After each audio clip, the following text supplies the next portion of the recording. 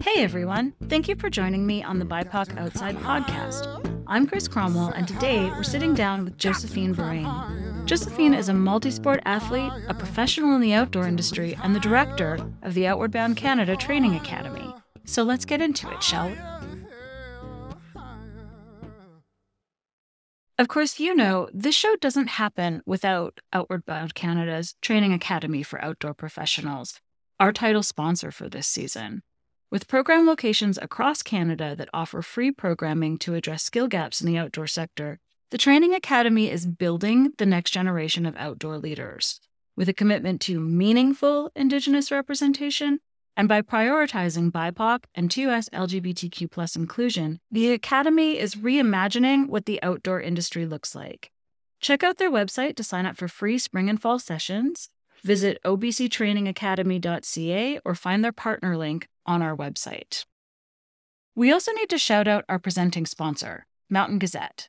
Mountain Gazette is a biannual large-format magazine celebrating mountain culture, featuring beautiful long-form storytelling from real people who love the outdoors.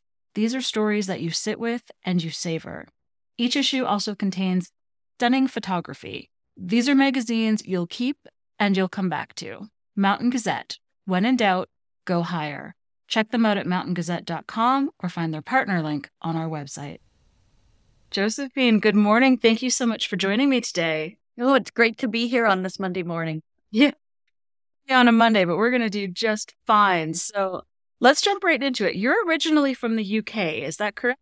It is. I was born in London and lived there through till my teens. And my mother was from the UK. My father actually had emigrated from Sri Lanka. He was Tamil and left. You know, there was a lot of kind of internal strife there. But, you know, we'd lived there, and my mother's family, so her twin sister and her other sister, had emigrated earlier to Canada and had talked about how it was just this like great place to live, to raise children. There was just so much opportunity here.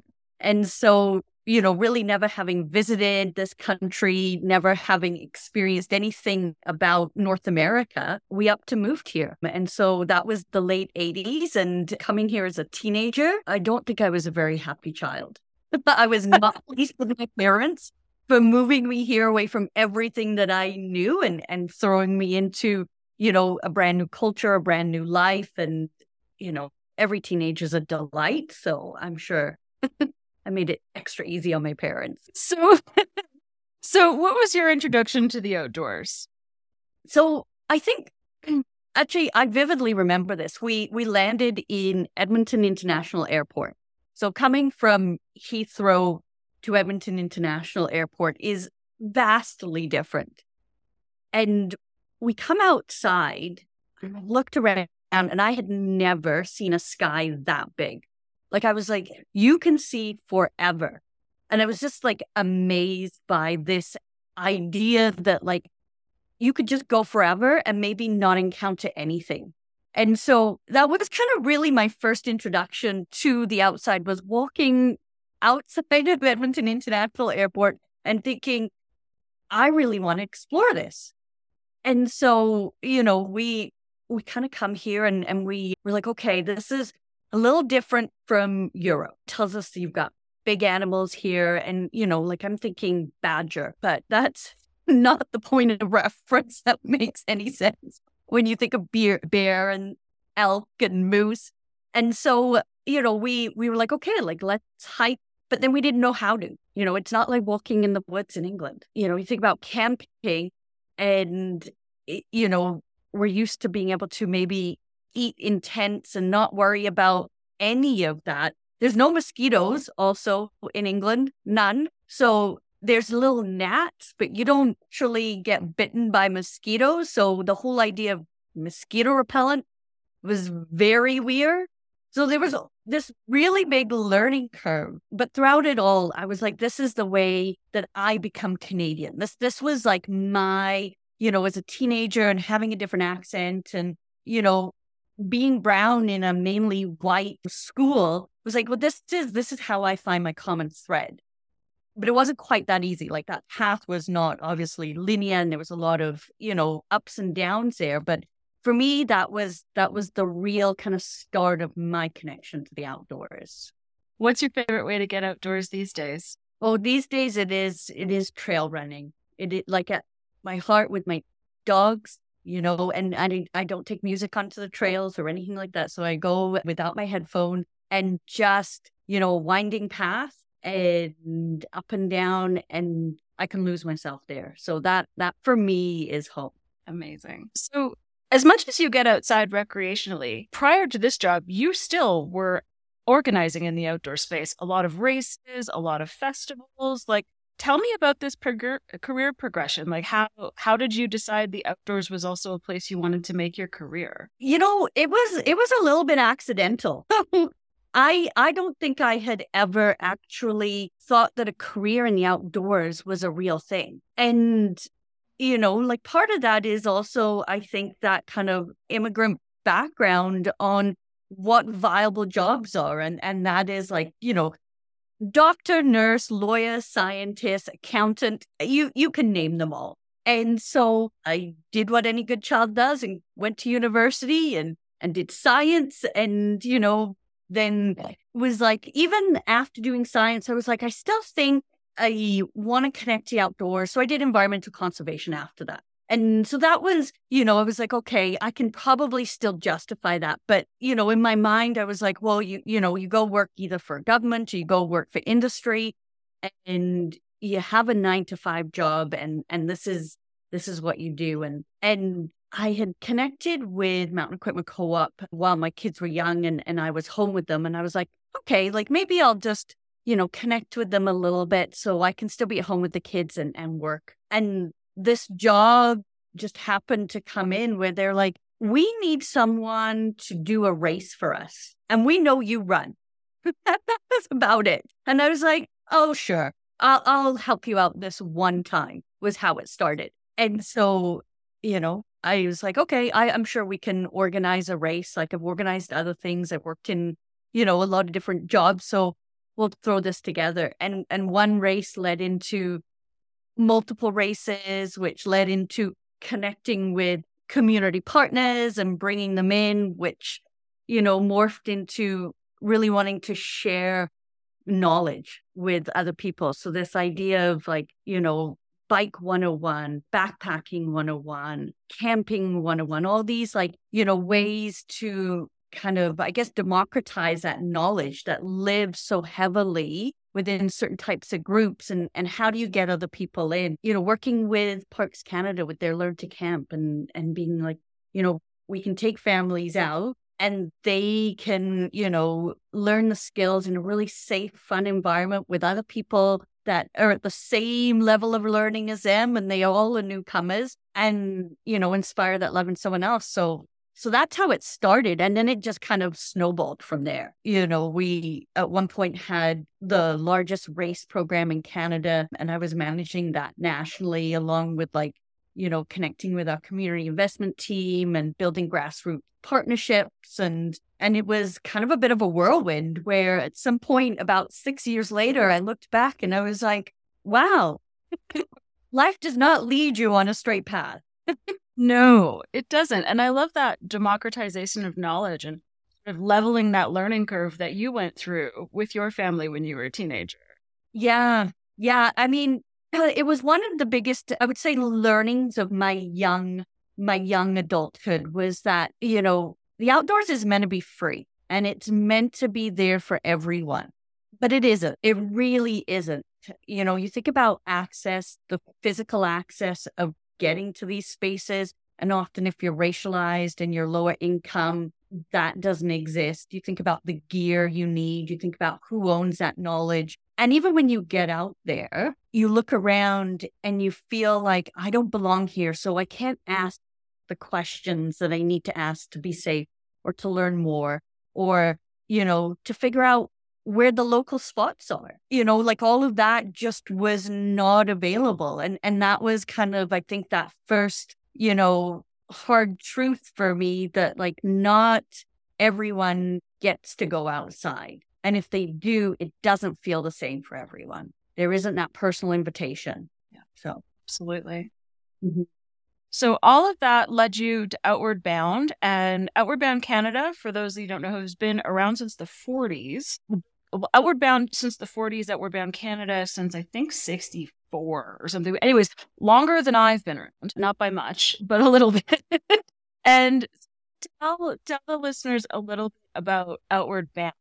Yeah, so Outward Bound is a nonprofit that has a really long history in outdoor education, primarily for youth. And really, their key role is helping Canada meet equitable outdoor, education and access for underserved youth. So when you think about, private schools, and we know that they have every opportunity afforded to them, they have outdoor education, they have, all these opportunities that when those kids graduate, they have a whole host of skills, from resilience to leadership to, connection to nature.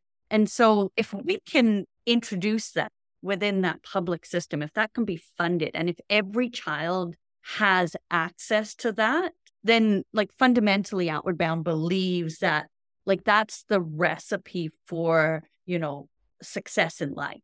The things you learn outdoors, the connections you make to other people, how you, grow into your own self. And as a leader, those are all lessons that, fundamentally you can learn outside. And we know that because of, they get back in the 60s when we let our kids play and they all played outside, right? And they all climbed trees and there was tag and you didn't know where they were and the dinner bell went or it got dark and that was time to come home. And we just haven't had a society in the last 15, 20 years that's allowed that kind of growth. And so, we really do need to, bring that into the school system.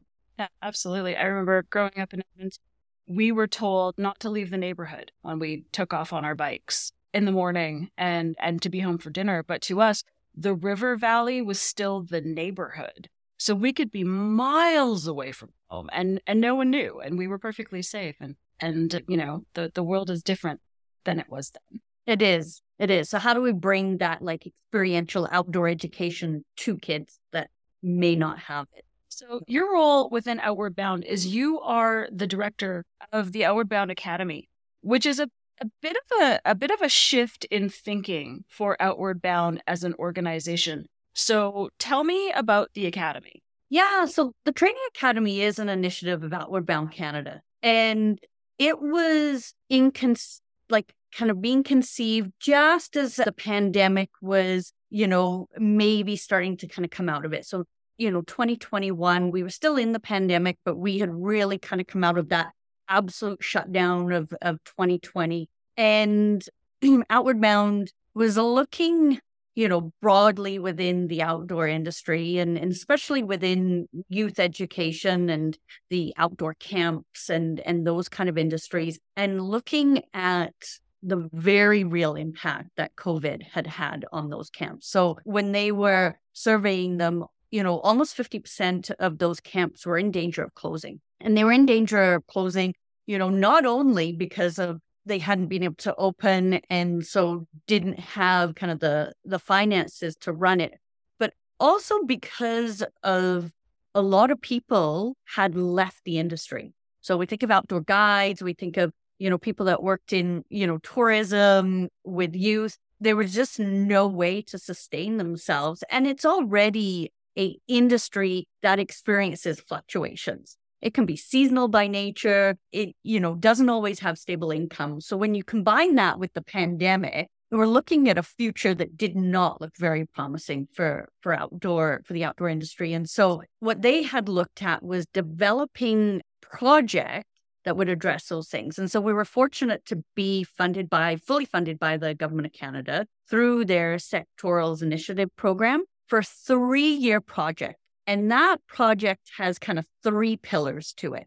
The first pillar is to, really bring people back that want to work in the outdoor industry.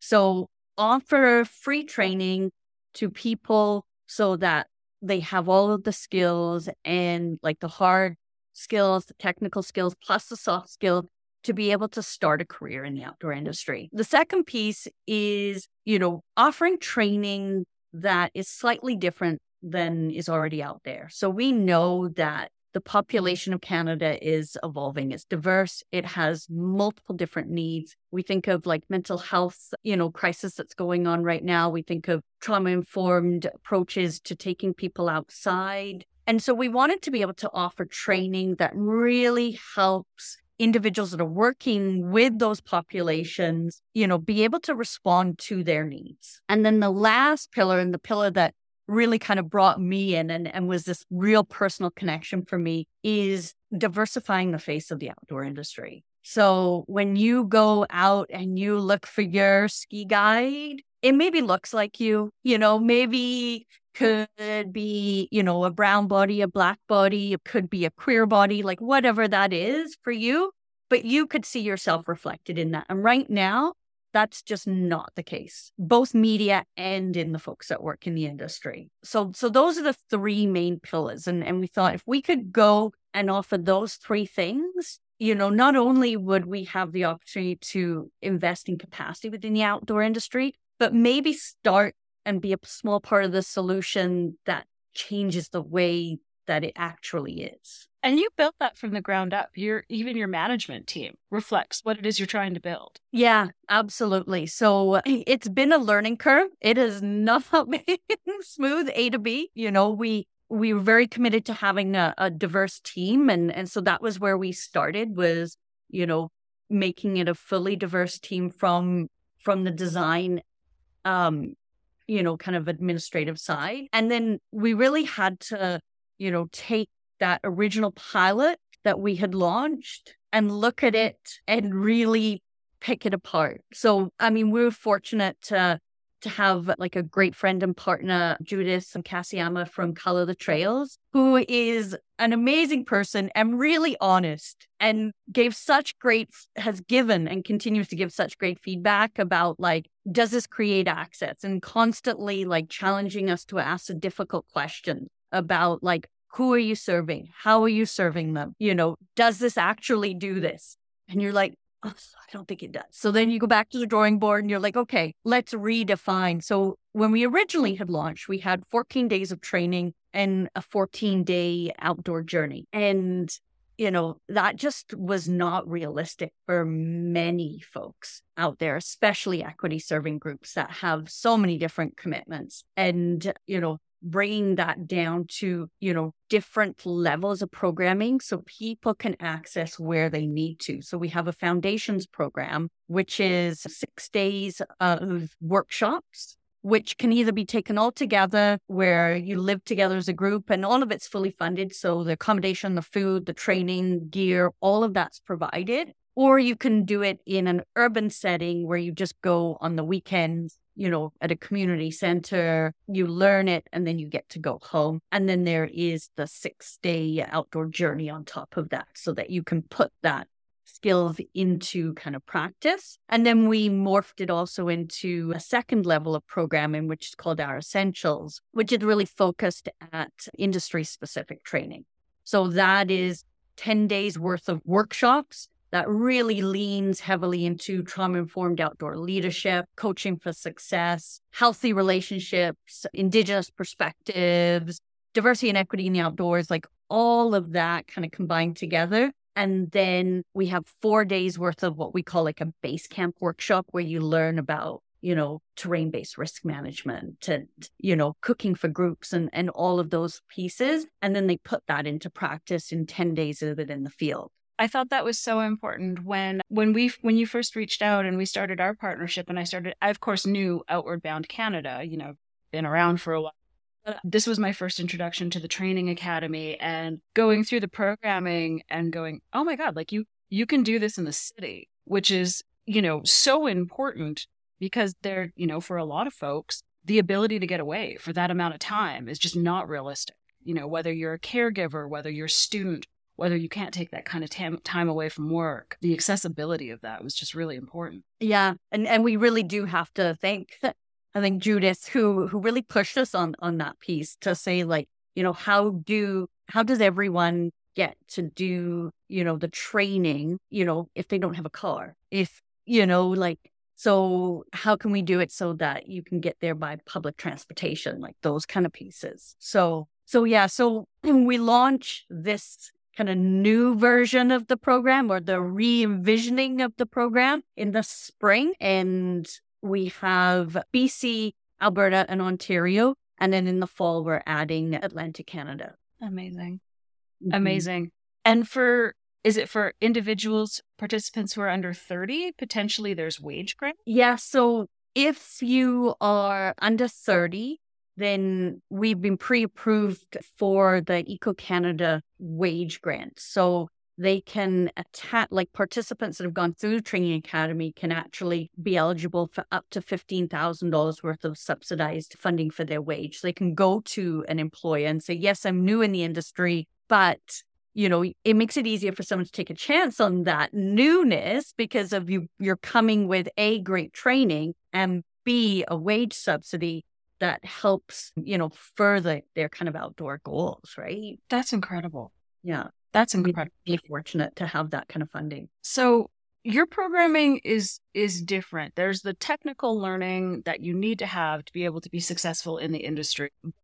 A lot of the coursework, like you said, is addressing things that really no one else is addressing. Things like microaggressions, things like intersectionality in the outdoors.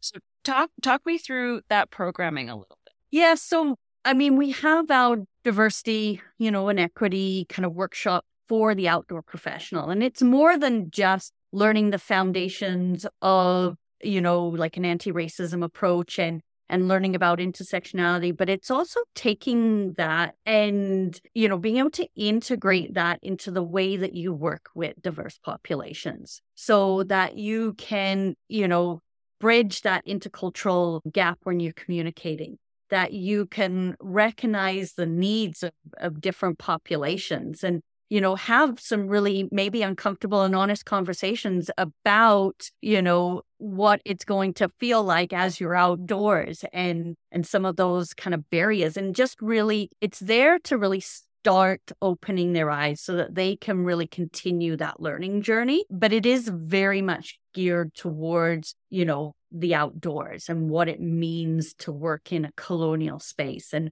how not every population is going to feel the same level of safety as maybe they feel in the outdoors. It's not going to feel like a place that's home. It may feel like a place that reminds them of being in a refugee camp or as a migrant worker, or, segregation. Like there's all these other triggers for populations that many of our professionals that work in the field just don't have kind of that connection to. So it's really about bringing those conversations into kind of the forefront so that they can have them. Like, let's not ignore those elephants in the room. Yeah. I just had a really important conversation about place names and how place names can be very, very triggering for certain populations. Yeah, absolutely. And, we have our Indigenous perspectives, which is 2 days of really understanding, like land-based perspectives, an Indigenous way of knowing, but also, again, like how to weave that in to their professional practice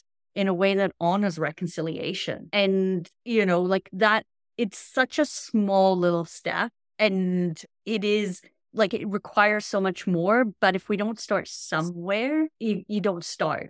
And so, bringing that kind of awareness into, again, their professional practice and the outdoor industry and talking about what it means to do land acknowledgements and, how it's just not as simple as acknowledging the land. Like, there's 2 ways of thinking about it. Should you do it? Should you not do it? Do you get permission? Do you not get permission? Who's the name of the land? Like all of that is weaved in there. And again, offering that history of what the Canadian wilderness is from an Indigenous perspective, because we have such a different history. When you think of Banff National Park, you think of this empty space that's a common good that we all get to go and visit, but we shouldn't stay there. We come back. It's not, populated. It doesn't have a history, a vibrant history, and, changing that narrative. So yeah, that was someone's home. Yeah. Yeah, and it has been for time immemorial. So that, definitely is a big part of it.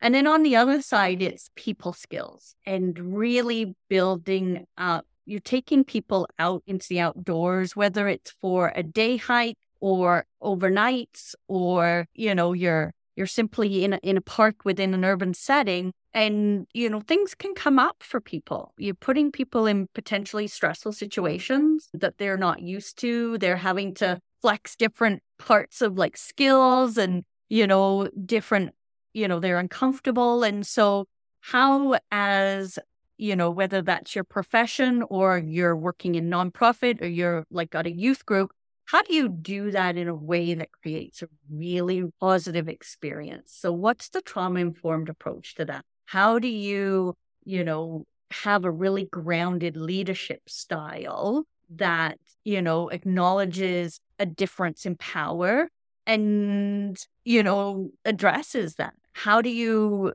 bring folks into the outdoors that, all of a sudden may be triggered? And how do you recognize that triggering response? And how do you de-escalate that? How do you engage in communication that's nonviolent? That's not, I mean, it's, there's so much to it, but it's such an essential piece, because of essentially what we do is we work with people and they're in the outdoors.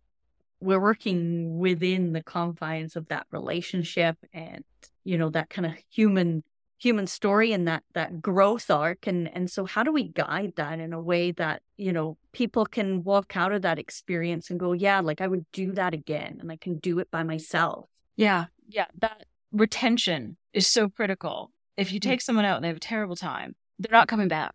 No. Only, yeah.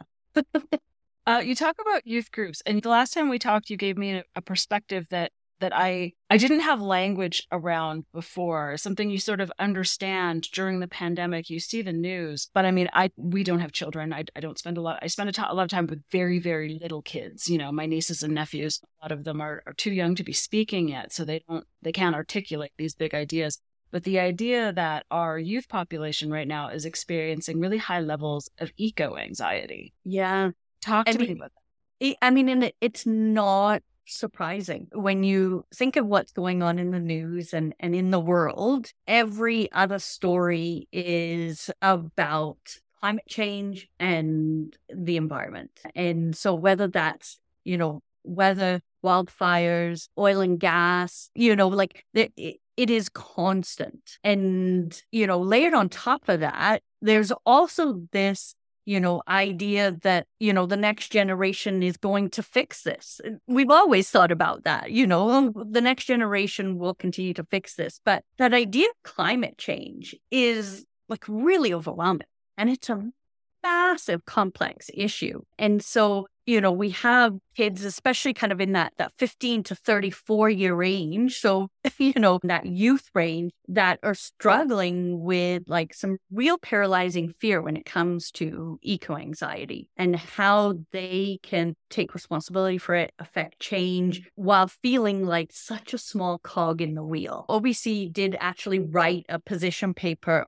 called Help Me Out: How Outdoor Education Impacts and Empowers Youth to Thrive. And in that was a huge piece on eco-anxiety and how that connection to nature, how giving youth outdoor experiences actually helps reduce that eco-anxiety and actually helps them feel empowered to, make change when they get home. So when we think about inspiring environmental leadership and climate change leadership, how does that deep connection to nature inspire behavior beyond that? And so that's actually like a huge part of the work that Outward Bound Canada does within their outdoor education, experiences and their courses, is working with you to connect them to the real changes they can make within their personal lives. Empowering. That's so important. Yeah, absolutely. And some of them, like some of those courses actually have like service projects built right in so that they're like testing the water. They're able to actually take that outdoor experience.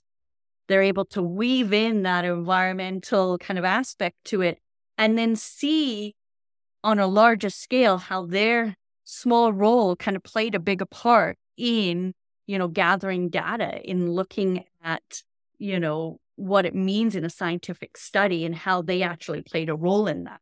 And I think that empowerment piece is such a huge thing, knowing that you have agency and power to impact the world around you. Awesome.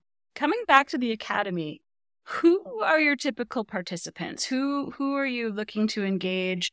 Who's out there? Our typical participants are in that 18 to 35 year age bracket, but we've had everyone from grandmas that have participated. So we do have a wide range, but typically they're looking at, like a career change or starting a career. And we finding that we're having two kind of main types of people. So especially within our essentials level training, we're actually finding a lot more women are joining, more than actually the stats are showing for people that work in the outdoor industry. And I think, again, because it's a safe space and we're making personal invitations to different groups and deliberately creating environments that, where we're talking about the impacts on different groups. So whether that's women in the outdoors, or we've got, the 2SL LGBTQ communities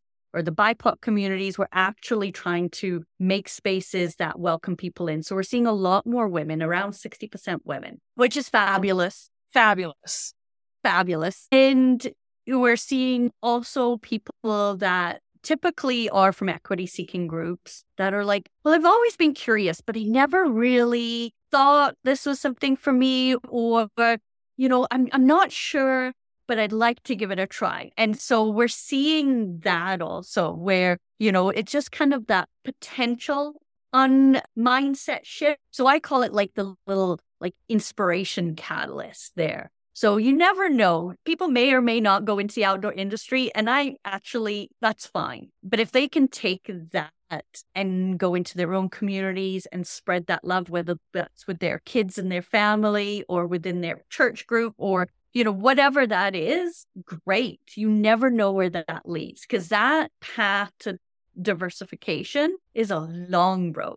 There is no 1, 2, 3 year fix to this. And so I think you just really have to, look at it like that. So that's mainly what we're seeing is kind of young professionals that are really seeking, deepening their training or looking for a career shift or acting on what their passion is, but they never thought that was really an option. And folks that are curious and are like, I've never saw myself here, but maybe I'm willing to explore it within this environment. It's so true. You never know. You put education, information, resources out into the world, and you really never know how they're going to get used. I was having a brief chat with one of the researchers at Native Lands App last week, and they've put this beautiful thing out into the world, and thinking behind it was, researchers or people who are looking at land claims, these types of people, it would be the primary audience. And I was impressing upon them just how much the outdoor industry is relying on this information and how much we're encouraging people to, when you're going into a new space, part of being a good guest on the land is understanding whose land it is. It was a thrilling conversation for both of us. You really just never know. You don't. And I think that's the best part. Those like Alice in Wonderland, like rabbit holes, you never know where it's going to lead. And often it leads to these like wonderful places that you would have never anticipated. So that's what I hope happens with our foundations level. Mm-hmm. It's such incredible work. Let's go back to you. Why was it important for you to be here? You've had this beautiful winding career path, always touching on the outdoors, but you chose this. So why was this important to you? I think because that idea of being able to access the outdoors and feeling like I was not a part of that community was something that I really was like, I don't want my kids to feel like that. I don't want other people to feel like that. So how do we actually change it? And how do we change that on a scale that's beyond just my personal network, and inviting people out with me and, you know, kind of sharing it from that kind of personal network. You know, how do I elevate that? And when I saw this position, I was like, this is it. This is how this takes it to a national scale. This is how the conversation and the narrative becomes commonplace. Like, how are we talking about whose voice is heard, who's telling the story, and who's creating the framework for that story? And how do we take that thinking and just make it so we're always thinking about that? And so that was really what kind of drew me in, was that kind of personal piece on, I didn't want to be that girl paddling the Briarleys going, I can't ask anyone here and I'm alone and I'm just going to go for it and hope that everything turns out okay. And then not have anyone to celebrate at the end because I did it, and go home in my car by myself and feel like, okay, I'm missing community. And that's what it's about, community. And, you know, building community that reflects you is like such an important first step. It's not the only step. Community can be diverse and beautiful and colorful, but you need to know that you have a place in it. And so you need to see yourself there. And this was how, you know, I thought of myself as a kid and how I could create that space for me back when I would have been in my early 20s, and how I can do it for my kids and, you know, everyone that's in my community. So I love it. So what is next? What's next let's start with the Academy. What's next for the Academy? What's next for the Academy is actually trying the redesign program that we have with foundations and essentials. And we're also offering brand new this year, like certification. So assistant overnight guide and the WFR, the wilderness first responder, free for, there's limited spots. So preference will be given to, you know, those like that are going to work in the outdoors and want to, and, you know, have diverse lived experience so that we can get rid of that barrier. So that's the first kind of big step.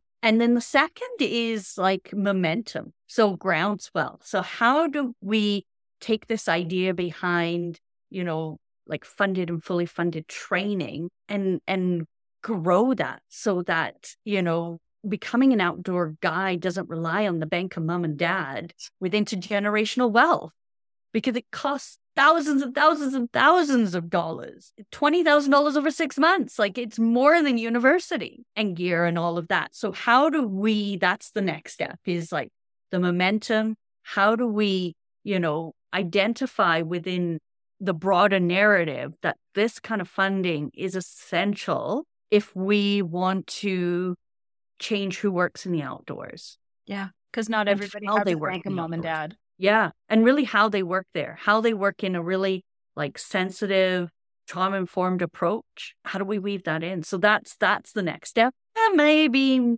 step 3 or 4, but you know. What about you? What are your outdoor plans? We're getting into the spring here. Summer's coming. How are you? Because I mean, this work is so important. It's a lot. It's a big, big pile of responsibility. So how are you getting out into the outdoors? Do you have any plans, any bucket list trips that you want to tell us about? You know, bucket list trips get a bit harder because for me, they always involve like the kids. But my kids are growing and starting to live their own lives. You know, my husband and myself are starting to have to reframe our bucket trip lists that maybe just include the two of us. That's taking a little bit of an adjustment on my part for what the outdoor adventure looks like for us. You know, this summer, as every summer is, we will head out to, we have a cabin just east of Thunder Bay, and we'll head out there. We'll do a lot of paddling. We'll do a lot of hiking. And, you know, my husband is a principal, so he gets the summers off, and I work from home. So we get to kind of be out there for the whole summer, and we'll probably get one more spring ski trip in. I mean, there's a lot of season left. There really is. Like, we're very lucky up here in the northern Canadian Rockies that our season is forever. Yeah, absolutely. So we'll definitely get one more ski trip in, and then we'll see about what the run plans are. So after working with the Mountain Equipment Co-op, I, you know, took a break from really races and everything. It felt like that had been such a big chunk of what I'd done professionally. I was like, I'm just going to run for myself. But on that kind of bucket list is one of those like 50 or 100K trail races. So we'll see when that actually happens. Wow. That's becoming so popular, ultra running. Yeah.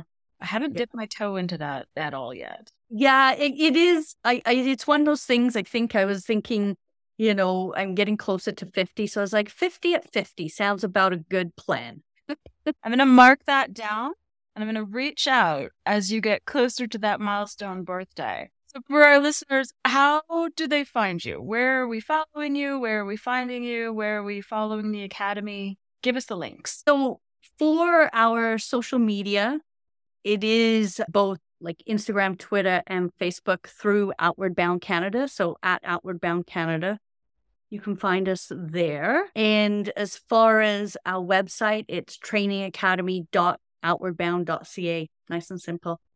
Amazing. Listeners, you are going to find all of those links on the show notes to this episode.